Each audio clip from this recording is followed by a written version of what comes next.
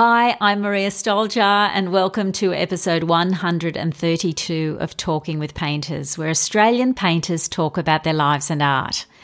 And I'd like to acknowledge the traditional owners of the land on which I'm recording this podcast, the Gadigal people of the Eora Nation, and pay my respects to all Aboriginal and Torres Strait Islander peoples. I'd also like to mention before we start today that after 6 years of the podcast, I finally have a newsletter which I'll be sending out whenever there's a new episode, so roughly every 3 weeks or so, just keeping you updated on what's happening on the podcast and the YouTube channel. And I've put a link to that in the show notes, and it will also pop up if you go to the website. So please subscribe if you'd like me to keep you in the loop. And today I'm bringing you my conversation with an artist who has previously been on the podcast, Jackie Stockdale.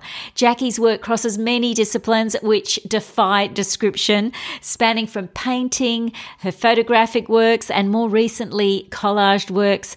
And her imagery includes portrayals of Ned Kelly, lots of masks, naked figures, and horses' heads. But Jackie has, in the last few months, returned her focus again to painting, and more specifically portraiture painted from life.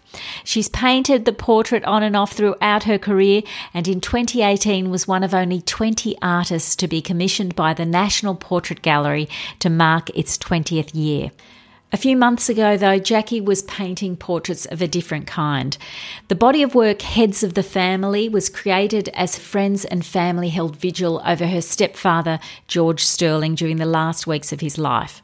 During that period, Jackie painted over 20 portraits of friends and relatives who came to visit George over that period, and in this interview, Jackie talks about that experience. We recorded this episode remotely. Jackie lives in Melbourne, and all the works we talk about are on the website talkingwithpainters.com. I started by asking Jackie if she could tell me a bit about her stepfather, George Sterling. Yeah, sure. And also, it's a real honour to be speaking about this. So thanks a lot. So George Sterling. Well, he was, I had to check, but he was born in 1943 in Maldon, so that's just out of Bendigo. And he was brought up as a sort of, pretty much a country boy. He lost his father very early, and his mother brought up him and another 8 kids. So I learnt so much, actually, during his funeral, because you had nearly 2 hours of eulogies.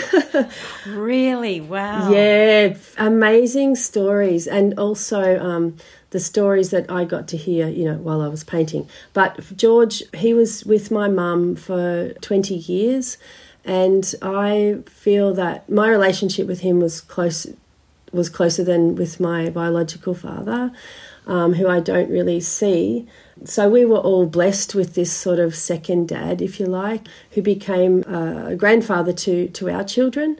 And Mum and George had this wonderful property in Bendigo, and it was really designed to have fun in. It had lots of pathways where you could ride the golf buggy around to different areas of the property, like George's cactus garden, and and there's all these little areas, and so kids love going there. But I think he sounds like a creative person.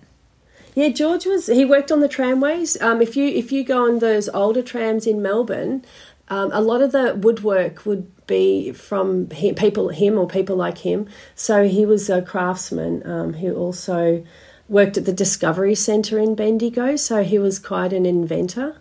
Mm-hmm. And just before the fires, the Black Saturday fires, he had about 5 enormous tin sheds just filled with stuff. He collected a lot of things, and then they lost everything in that time.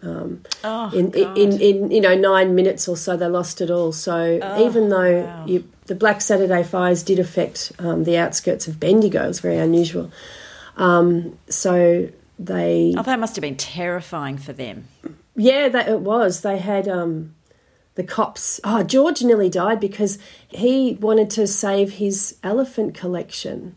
and he wouldn't leave. And the cops surrounded the property and said, if you want to save your life, you better get the out of here.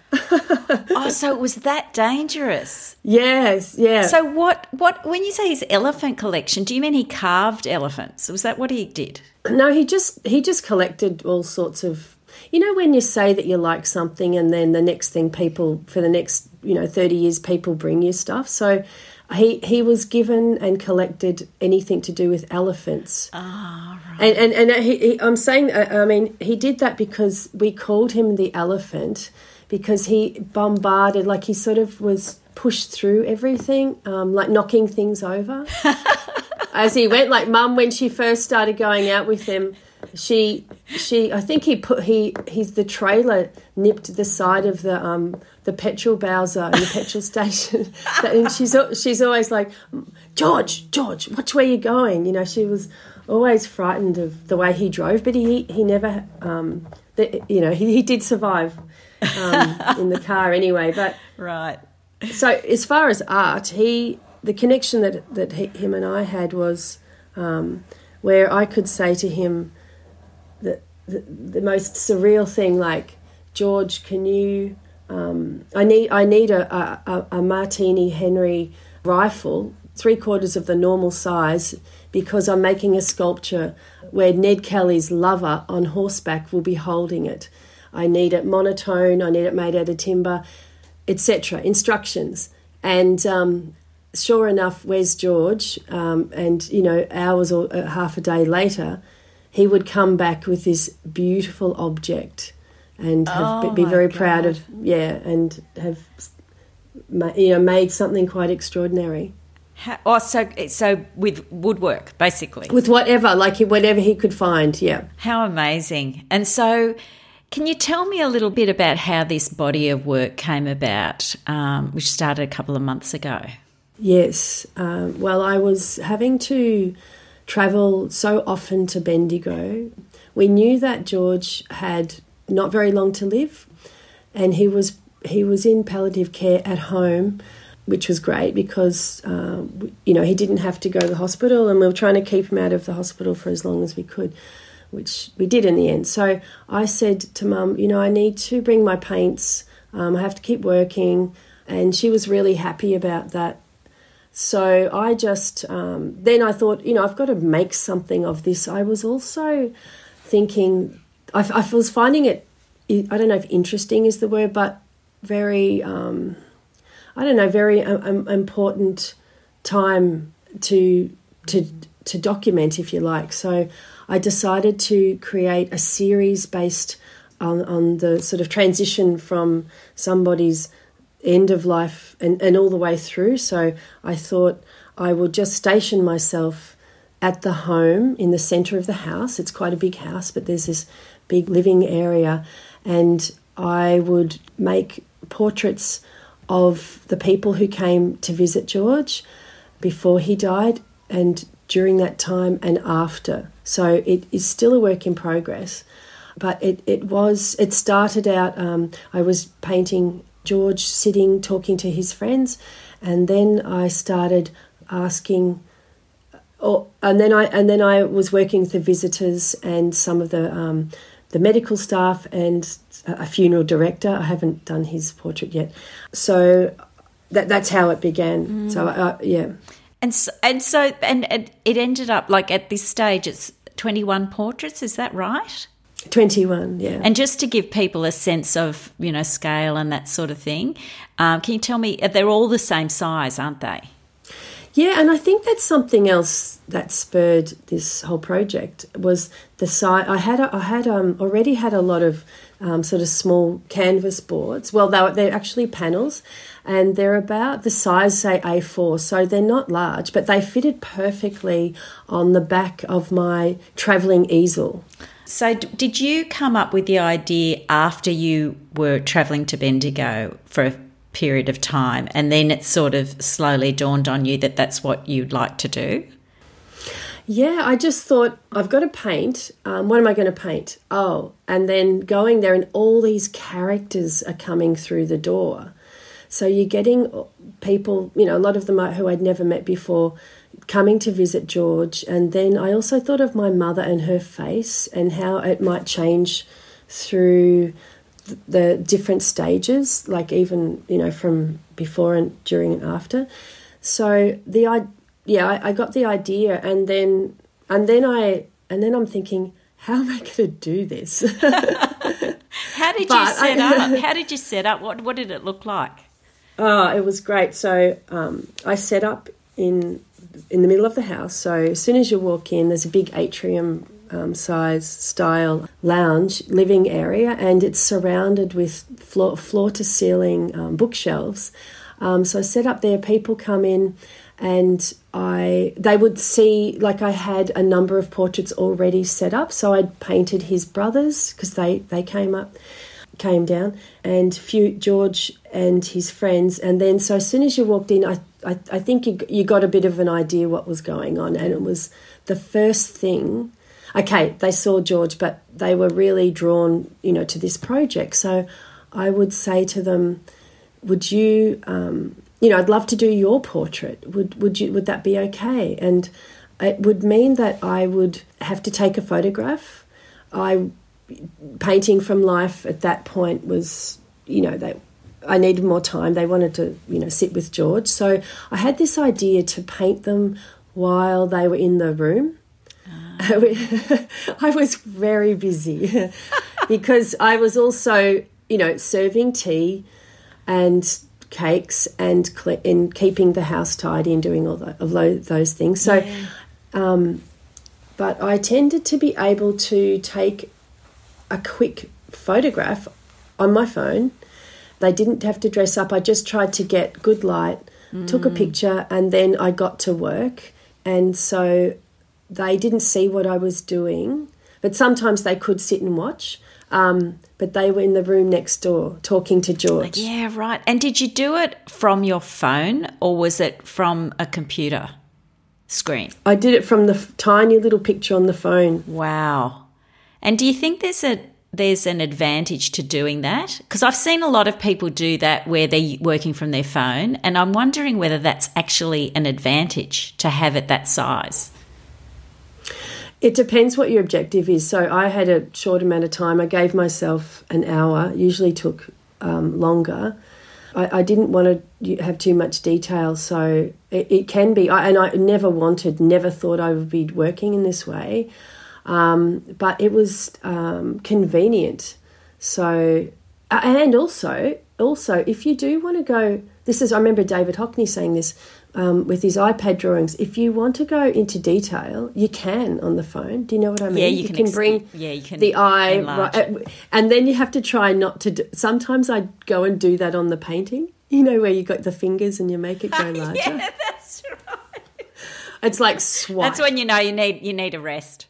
Yeah, exactly. And it was quite nerve-wracking too because, you're dealing with other people and you really have to try to block that out. Well, though, it's interesting that you say that what you were doing is you were getting cups of tea and there were people around and there was activity going on and you had it on your phone and you were doing all that at the time, because I wonder whether that actually helps often because you're working on a different plane, a different level of consciousness when you're painting in that way.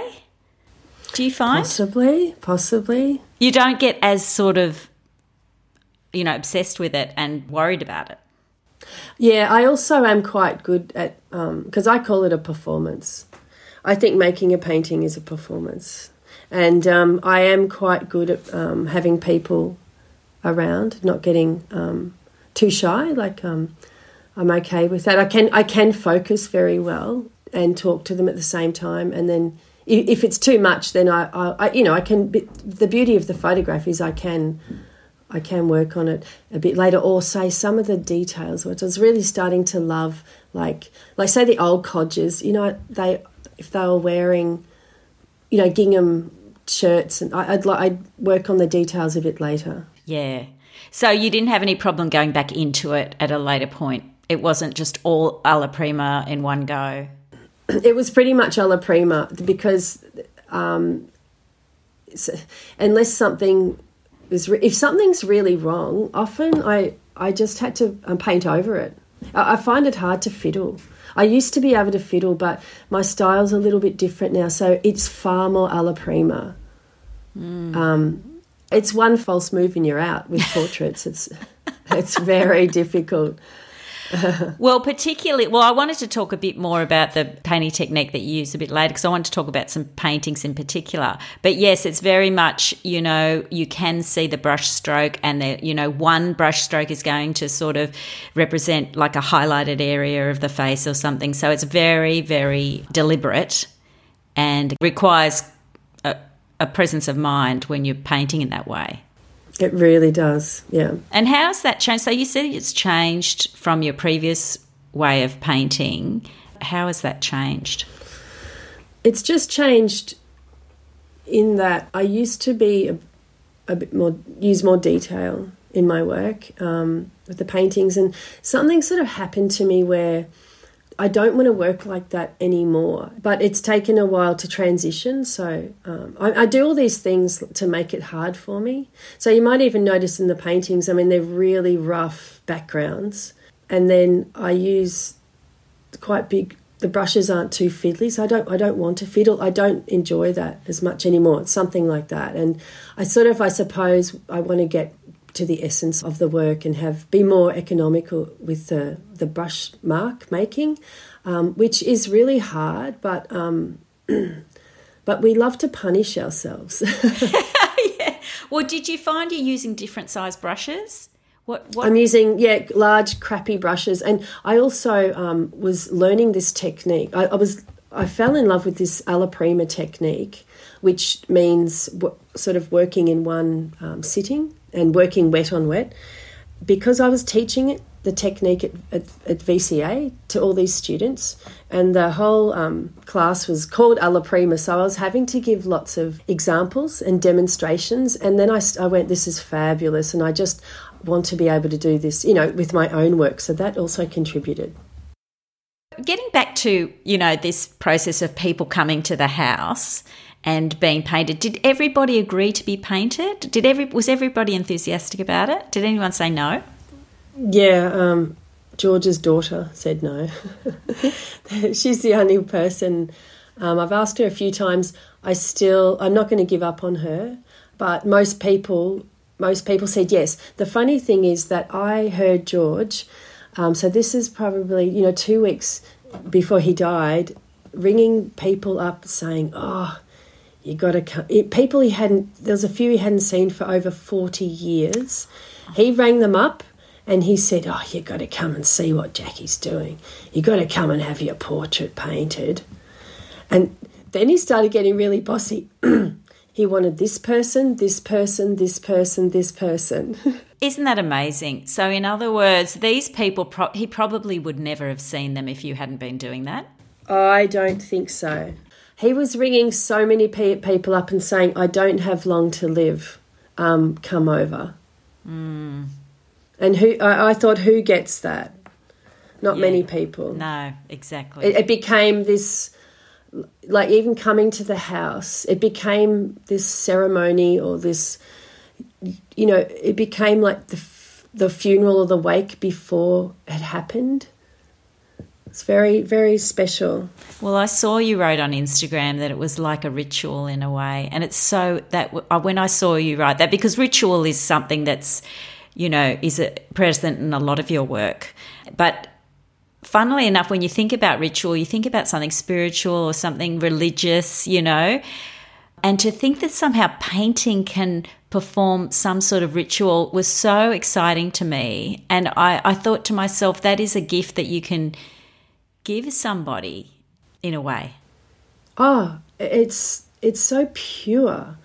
It really, and also if you look at the portraits, another thing that they said, "What do you want me to do when I pose?" And I said, "Just think of George," and then I go click.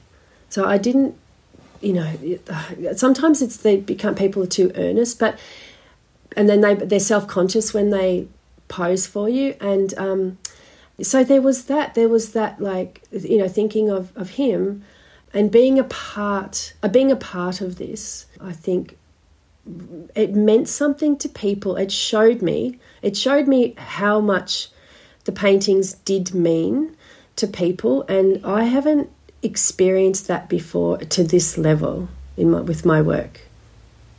Well, I suppose because in the past, if you've painted somebody, well, generally speaking, when a painter paints somebody, it's not usually connected to an event necessarily. That's right. So to have a purpose behind it in a way adds another level to the work, I think. And also, like, I needed that inspiration in a way because it was a huge thing for me to do, to actually, dedicate myself to this. So I was so inspired by, people's appreciation of it. Yeah. To keep going. And also, I suppose, having this sort of quick succession in a way of people, because that doesn't usually happen either, for an artist, to have this turnover. Yeah, that's it. I mean, I just can't. If people are modelling for me, I do go, I can't say no also. And the other thing I was going to say is that also I didn't know what I was going to do, and I still, to a degree, what am I going to do with this? You just sort of so in the decision's made so spontaneously, and then you're in the throes of it, and you really have to see it through and hope for the best. Yeah, and that's the beauty of it too, is that you weren't painting for a show. It's such a private and intimate thing to do. Did you find actually that you felt some sort of connection with that person as well? Oh, absolutely. Oh, you do. Painting somebody, you're looking at them like you're staring at them. You're also listening to them. You do connect. I've connected with all of the subjects. I really have. Like, I don't know how I could in any other way to that degree. All the next door neighbour, like the next door neighbours, Rick's two brothers, that was really wonderful. His sisters, these old codgers who are so fabulous. You think they're quite ordinary, and then you're listening to the stories. You're listening to also a generation that lived so differently, that had such true outdoor adventures, and they're so poor, and just I loved listening to the things that they used and the naughty things that they all got up to. Yeah. Well, actually, that brings me to you mentioning his brothers. One of my favourite portraits that you did was of George's brother, Rick Sterling, and I think this is one of my favourites for a number of reasons, but particularly the expression on his face. It's quite an intense work. He's looking straight at the viewer I think you've captured this heightened sense of emotion. And now that you say that you asked the sitter to think of George, I can see that in his expression as well. But particularly the eyes, they're very wide open, and you've actually made them two different colours. I don't know if they actually are different colours, but anyway, that sort of adds to that sort of intensity for me. I just think it's a fantastic expression. His hair is slightly dishevelled and his head is slightly off centre too, which is adding to the emotion as well. Can you was that one of the first ones you did? Well, can you tell me a bit about that one? Yeah, I think that that was one of the first, and I was sort of working so quickly. Like, if notice that the glasses, they're not even. Like, it's not all even, but there was something about that where I think I was lucky to really get Rick's spirit, and I can't always guarantee that. That was a beauty, and then I think. And then I decided to go down a little bit in scale because that's a sort of close-up of the head. But, yeah, that's a beauty. And yeah, it is. I hope I can do more like that. Another one, you were talking about painting your mum as well. And I think I saw on Instagram you were sort of saying, correct me if I'm wrong, that that was going to be a difficult one, or that it was difficult to get around to painting your mum. Did you say something like that at some point? I could have, because it's true. One, mum doesn't like to sit still, and also, I had to bring her into this. I don't know, why was it hard? Because I suppose I wanted to get it right. And I feel with that portrait, I did. I just did. There's something in that. And I also have to do one soon of her because, I didn't want to just do the pre. I wanted to do one after as well, after George died too. Are you planning to do many of people after, or is it mainly just a select few that you're going to do? I've got a backlog of work. I've got like my sister, and my brother. They just didn't work. So I need to do those. I need to, there's a few from previous that I need to do, so catch up on. Yeah. And then there's probably, I've probably got about 10 more in me. And then I'll close it, and then I'm going to hang it and see what it looks like as a series. And then the next step after that is I want to frame them with the help of my brother, who is a fabulous designer. He lives in Nashville, and so he's going to help me create these frames that are along the lines of the Mexican Day of the Dead paper cuts, but so I'm doing something like that, and so I can then, have them as a series of work. Oh, that sounds amazing. It's going to be amazing seeing them all together like that. It's interesting that you say you found it hard initially to paint your brother and sister and your mother as well, and that because I think there is something about the fact that those closest to you are the most difficult to paint. I remember talking about this with Jude Ray as well. It's just quite hard to sort of see that person objectively, I think, It could, well, it is, it does make sense. And also I'm reluctant, I'm still working at the painting of my son. So there you go. They are all the sort of closest people to me. Yeah, it's interesting, isn't it? Well, and also I wonder whether you sort of want to please them as well. Do you know what I mean? Because there's always that element. I'm really trying not to. That's a big one. Like you can't. You just ruin it when you become self-conscious. Yeah. About I often ask artists about showing their work to the sitter, like how they feel about that. Do you ever feel nervous about that? Yeah, I do. Yeah, if I'm really, really happy with it, I don't. But I do feel a bit nervous.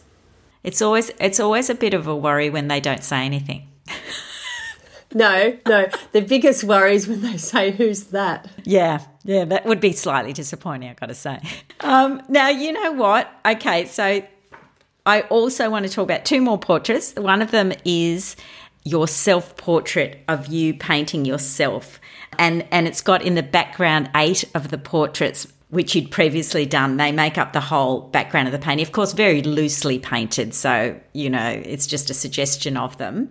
And you were saying about that painting on Instagram, you said you had more joy painting the paintings behind you. How did you feel about that painting? That was another really fresh work too, I found. That was certainly not it wasn't laboured or anything. It was beautiful. It's really beautiful work. Oh, yeah, okay. I was going to pull that off Instagram. That's good, you like that. I think you're wearing your glasses. You were saying it's hard to paint with your glasses and without your glasses. It's not hard, it's hell. Why? So... well, it's just another level of difficulty because you have to make them look like they're not flat on your face. It's just, I'd rather not, but I have to, so I am.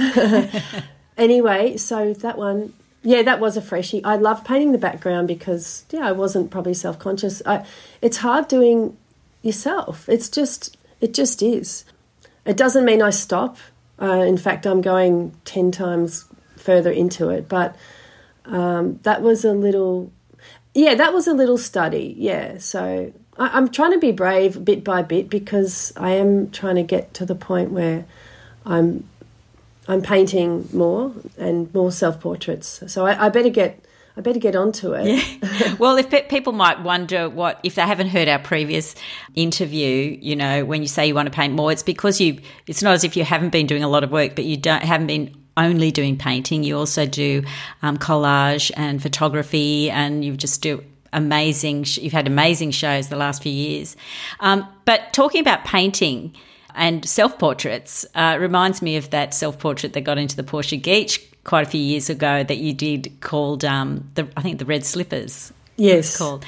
Now, that's an interesting contrast to what these smaller, more sort of immediate works, because that was a very, very lifelike work. I think it was to scale, that was a life-size work, wasn't it? And I think that was when you were living in Newtown, more in the sort of like the early days. That was fabulous. I was a stickler for tradition, you see. But I thought that I would become a master painter who never would dare to use a photograph. And I did spend the first 10 to 15 years doing that, working from life, from with friends who would sit for me in all sorts of costumes and whatnot. But that one was made all from life. It's life size, and I had a very big easel, which I had to be able to hold up the canvas, because you're also going up and down. You're putting it up and down all the time. So you do the feet, and then but you're standing there. You have to wear the same outfit every time. You have to be in the same pose, and that's what happens when you do a self-portrait from life. You have to be right in the same position, but then that was a 3/4 angle, so then you've got to look and then turn and turn and turn it. I know, it's unbelievable. And also you've got to be, as you say, you've got to get yourself in exactly the same position each time you look. If it wasn't me, I'd say, I don't know how she did it, you know. And it's funny. It's like a dream. I actually don't. But But this is the thing. I feel like I'm turning in and going down that path again, and that's what the path of making portraits from life, which is what this whole project has led me to. It's like the bookends of my life, of my art life.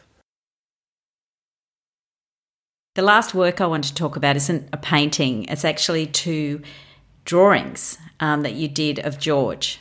And you did paintings of George as well, but there was actually a page of 2 pencil drawings, and they're of George's head laying on his pillow as he was sleeping.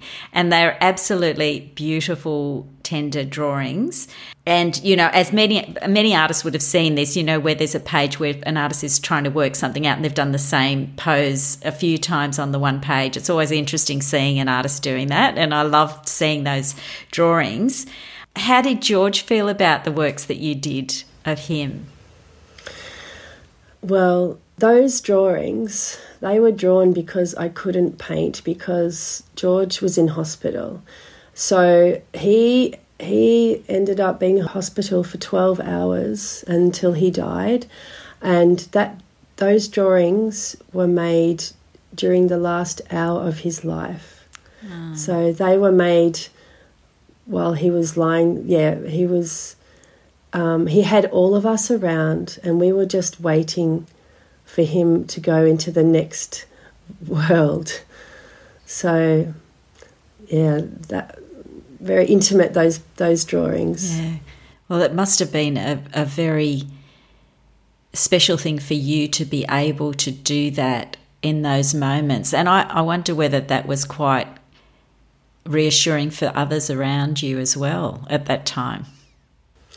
I think other people just get used to me being around, but I mean, and drawing, I was also aware, like, you just can't always be there. You have to give people space. So I would only come in when I thought, it was the right time. And it actually felt very similar to something else I've done, but the opposite.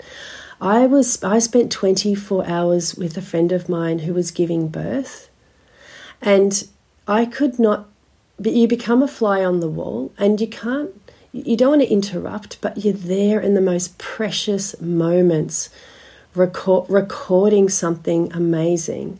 So, that So I was in the background, if you like. Wow, that's an amazing experience to be in that moment, but also to be observing that moment so carefully.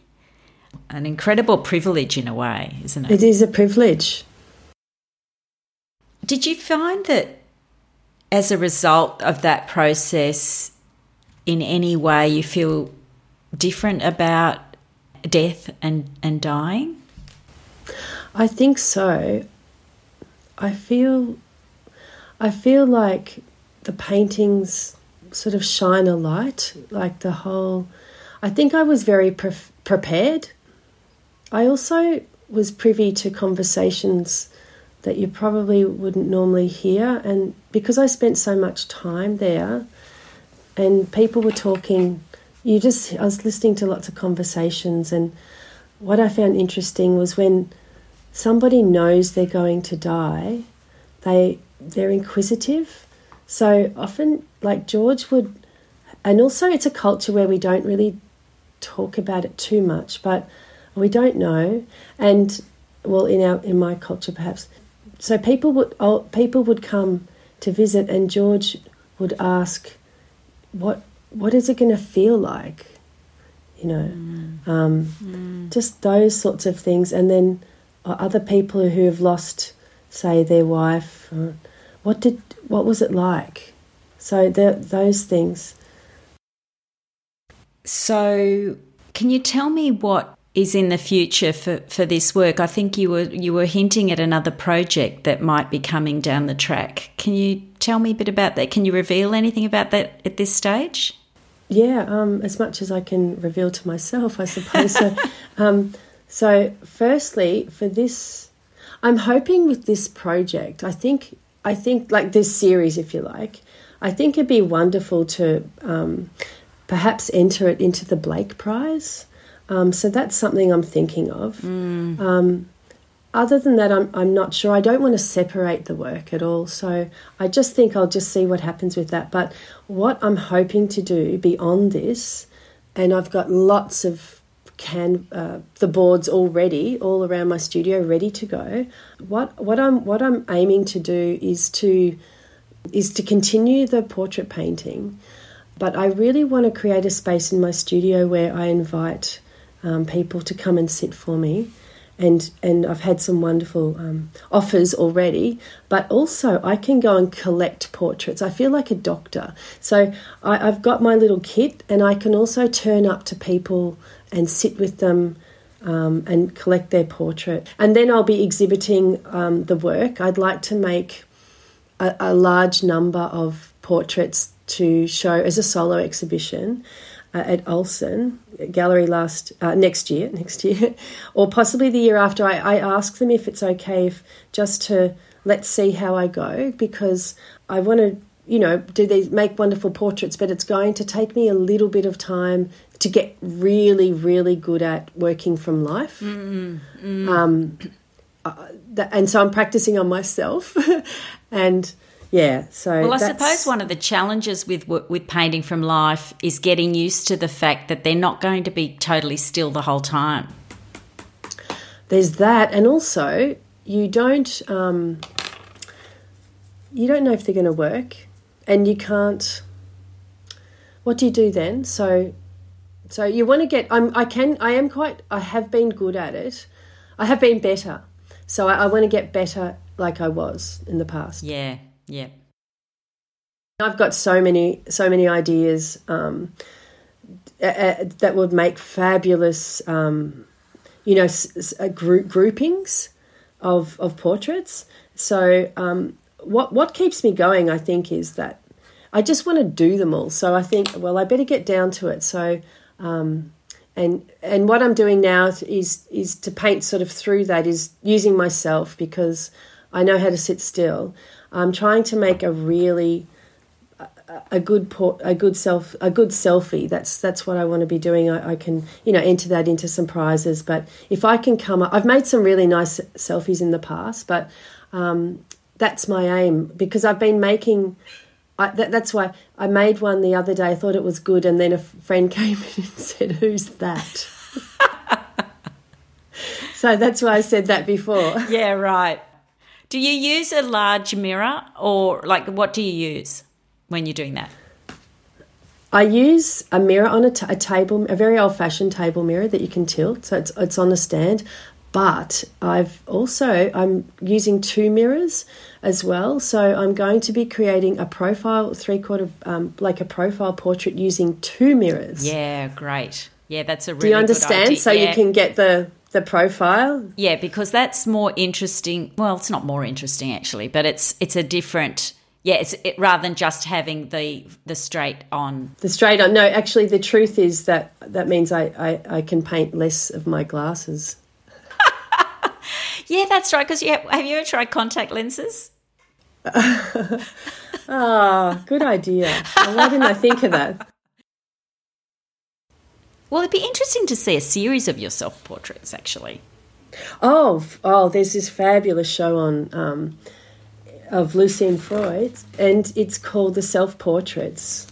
Museum of Fine Arts in Boston, and I've had a look. It's the whole history of his self-portraits. And so I feel like there's two portraits in this world that I'd love to pay homage to. Yeah. And one is called Painter Working, Reflection, 1993 of Lucian Freud, which is his naked one of him with his slippers in his studio, and they're both naked. And the other one is of Alice Neal when she's around 18, she's sitting in a chair. And I'm thinking, maybe I'll do... Then I don't have to do so much of the face.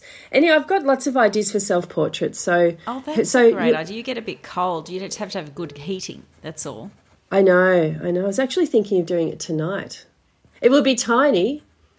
It would be the same size, so it'd be very small. Yeah. Right. I can always see how it goes. I'll have to have a look at those paintings. I can't remember them offhand, actually. So the Lucian Freud would be one of his early ones, so it's not... He looks a bit middle-aged. And he's wearing these painting slippers. Like, he doesn't look really, really old. He's holding a palette. And I just love the way that it's called Painter Working too, because I think that I'm often always, I'm working. Like, I met my nephew the other day. I picked him up from the airport. He's beautiful. He's about 21. He's going to be a great painter. No, he's 18. And he must have thought I was strange because I just stare at him and I just thought, I actually said, "Hi, how you going, Jimmy?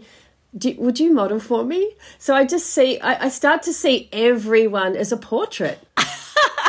Well, that's right. I think when you paint a lot of portraits and you do it a lot, when you're looking at people and talking to them, all you're just doing is looking at the shape of their eyes and looking at the distance between their nose and their mouth. And exactly. They just become this sort of, They're just my subject. Yeah, no, that's so interesting. Oh, Jackie, I just love talking to you about all of this, and I love this recent series of work, and it's so authentic and it's so real and it's so from the heart, and that's what I feel about you, that you're such an authentic artist.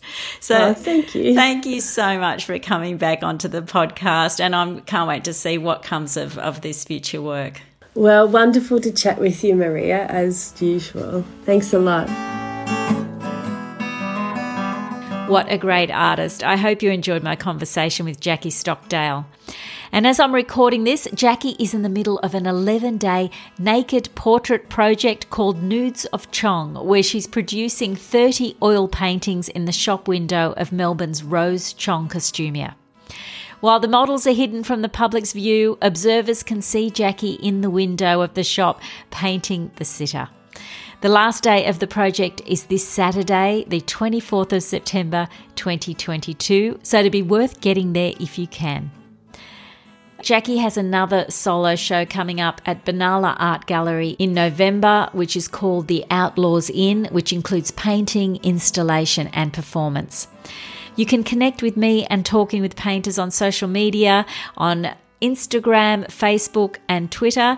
And of course, you can also subscribe to the podcast and the YouTube channel for free. And there are over 160 videos on the YouTube channel, mostly of artists on the podcast. Thanks for listening, and I hope you can join me for the next episode of Talking with Painters.